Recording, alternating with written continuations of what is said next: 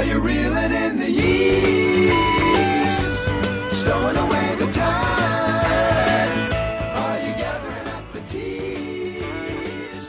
Have you had enough of mine? 18 minutes after 2 o'clock. Welcome back to the show. That is the music of Steely Dan in the background, reeling in the years. You know, one of the things that I'm most thankful for having siblings is where they were as far as in the birth.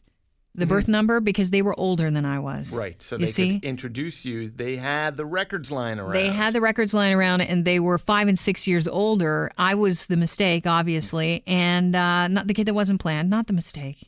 I was the miracle baby. Oh, an accident. Yeah. Accident sounds so much nicer. Hey, accidents happen, and sometimes it's a good thing. Happy accident. Thank you. But what I will say is that Steely Dan were on at the Catrera household quite a bit in my youth, and that was because my brother and sister were into some pretty primo music.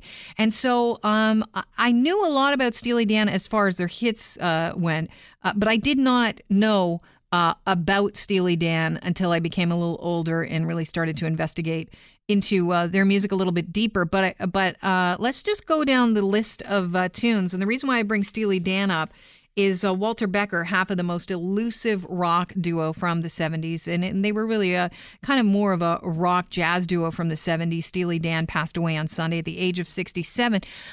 There's no cause of death. We don't know how he died yet, but I'm sure we'll find out in the coming days. But let's just take a walk down memory lane just to refresh your memory on some of Steely Dan's music. Here's Steely Dan, a song called Dirty Work. I'm a fool to do your dirty work, oh yeah. I don't want to do your dirty work no more.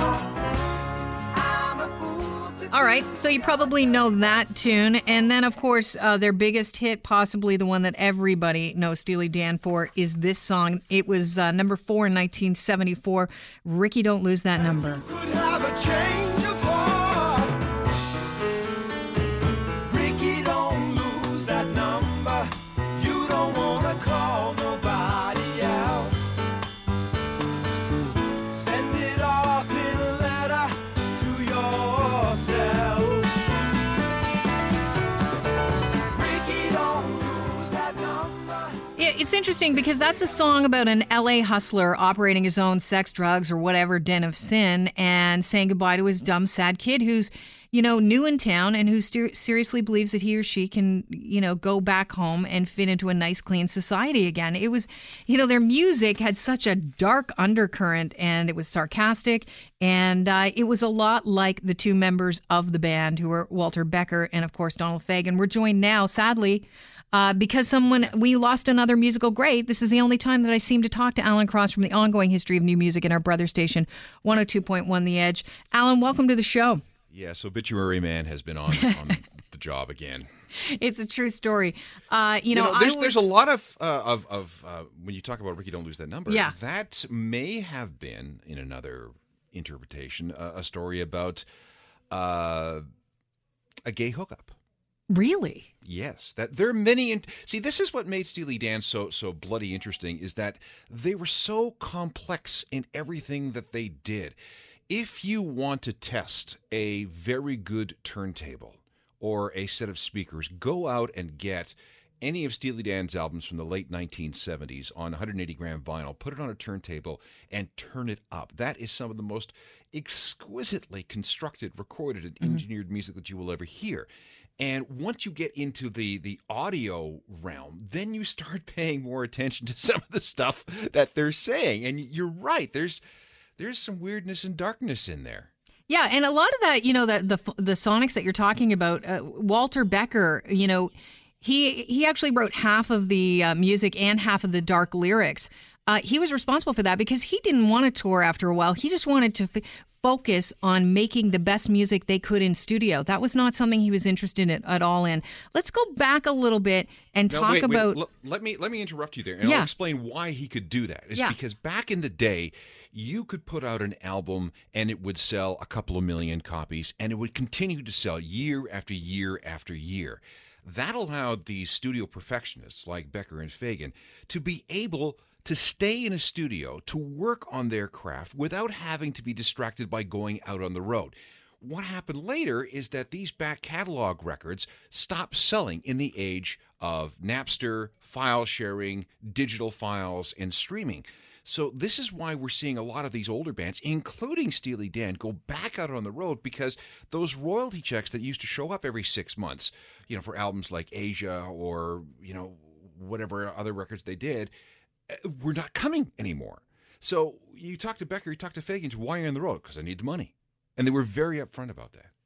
Is it, I want to go back a little bit to, what you just said about how, you didn't need to tour.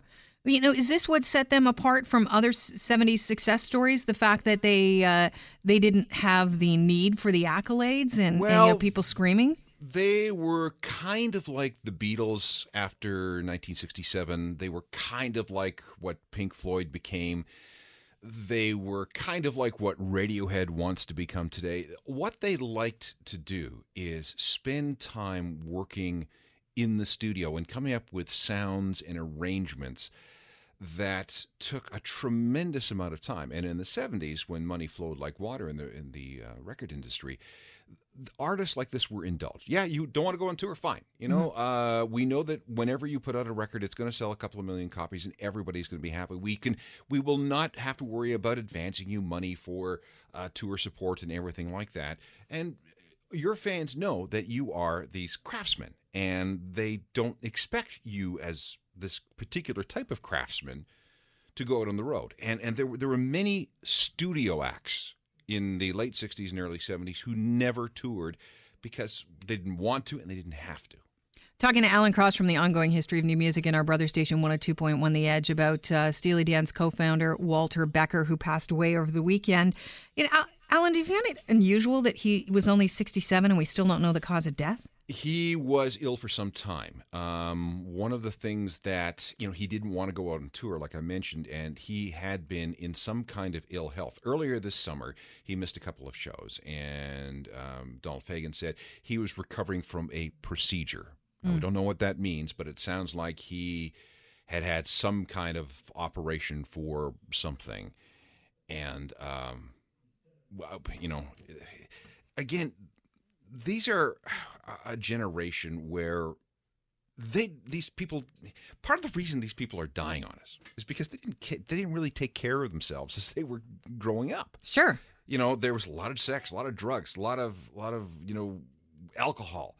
And Donald Fagen will tell you that for a while, Walter Becker lost his way and got pretty deep into a variety of things that were not particularly healthy. So when you get to your middle and upper 60s and early 70s, your body is going to start saying, you know what, my spleen's not doing so well, the pancreas is kind of hurting, my heart certainly isn't what it used to be, and maybe I've got all these weird tumors happening. It's just, I think it's a product of very hard living. And then there's the question mark of Keith Richards. But well, okay, no, Keith, listen, we have to take care of the planet because we have to think what kind of Earth we're going to leave Keith Richards when we all die. That's so true. Steely Dan with Donald Fagen and Walter Becker, they rank high on music critics' lists of favorites. Why is that? Can you speak to why? Because what they managed to do was create a hybrid of rock and jazz that was somehow... it was highbrow, and cerebral and cool without being terribly, over pretentious. I mean, some people will look at Steely Dan and go, with songs like, Deacon Blue and Asia, and just a bit too complex for popular culture consumption. But let's not forget that Steely Dan had a tremendous string of hit singles. Yeah. Going all the way back to 1972 with the Can't Buy a Thrill album. Mm-hmm. And, they were getting on the radio in the 1970s with, if you go back to the Asia album, which was a real weird sort of record for top 40 radio because, songs like Josie and Peg and Deacon Blues were being played on AM top 40 radio stations. So they were able to bridge a bunch of different gaps. And I think a lot of people, and I include myself in this, felt a little bit smarter listening to Steely Dan. We felt if you were, like a musician nerd, and they had guys like, Michael McDonald playing for them. They had drummers like Jeff Porcaro playing for them. Jeff Skunk Baxter playing for them. I mean, these were really good musicians. On the Gaucho album, which was 1980, I think they had something like 42 people working on that record, and the majority of them were like, engineers. Wow. Because they wanted to make sure that the sound was absolutely perfect. Is there a modern equivalent for Steely Dan? Oof. Would it be Radiohead? Is that the closest? The closest. Again, to do this, to name a proper analog, you would have to have a band that stayed in the studio and did nothing but tinker on music for months or even years before they put out an album. You can't afford to do that these days unless you've got a legacy studio at home. But even these bands which would have been Steely Dan contemporaries from the 1970s, like Tom Petty and The Who and the Eagles and Fleetwood Mac. I mean, they're all out touring too because they need the money. So what does Donald Fagen do now? Because he still arguably needs the money. Well, he has said that he is going to continue to, he was the voice of most of Steely Dan. He did a lot of the singing. So he says, there was a poster over, I think on Labor Day, that said that he was going to continue on with the spirit of Steely Dan despite Walter's absence. So we'll see. I don't know. We are at this tipping point where we're seeing all these musical heroes from the baby boomer and the Gen X generation start to disappear on us, and at some time this is going to come to an end. We're going to run out of them because time marches on. Alan, you're breaking my heart. I know it's very sad. 2016 was terrible for losing people. There was a lot of people we lost that year, but this is the new normal. Yeah, and we're setting up to have another one of those years. Well, we could. The one of the founders of Molly Hatchet died over the weekend too, that not a lot of people have been giving attention to. But these guys are in their 60s and 70s, and they're not well. Alan, I appreciate your time as always. We'll talk to you the next time, unfortunately, someone passes. You bet. All right. Alan Cross from the Ongoing History of New Music and our brother station 102.1 The Edge, talking about the death of Steely Dan co-founder Walter Beckert.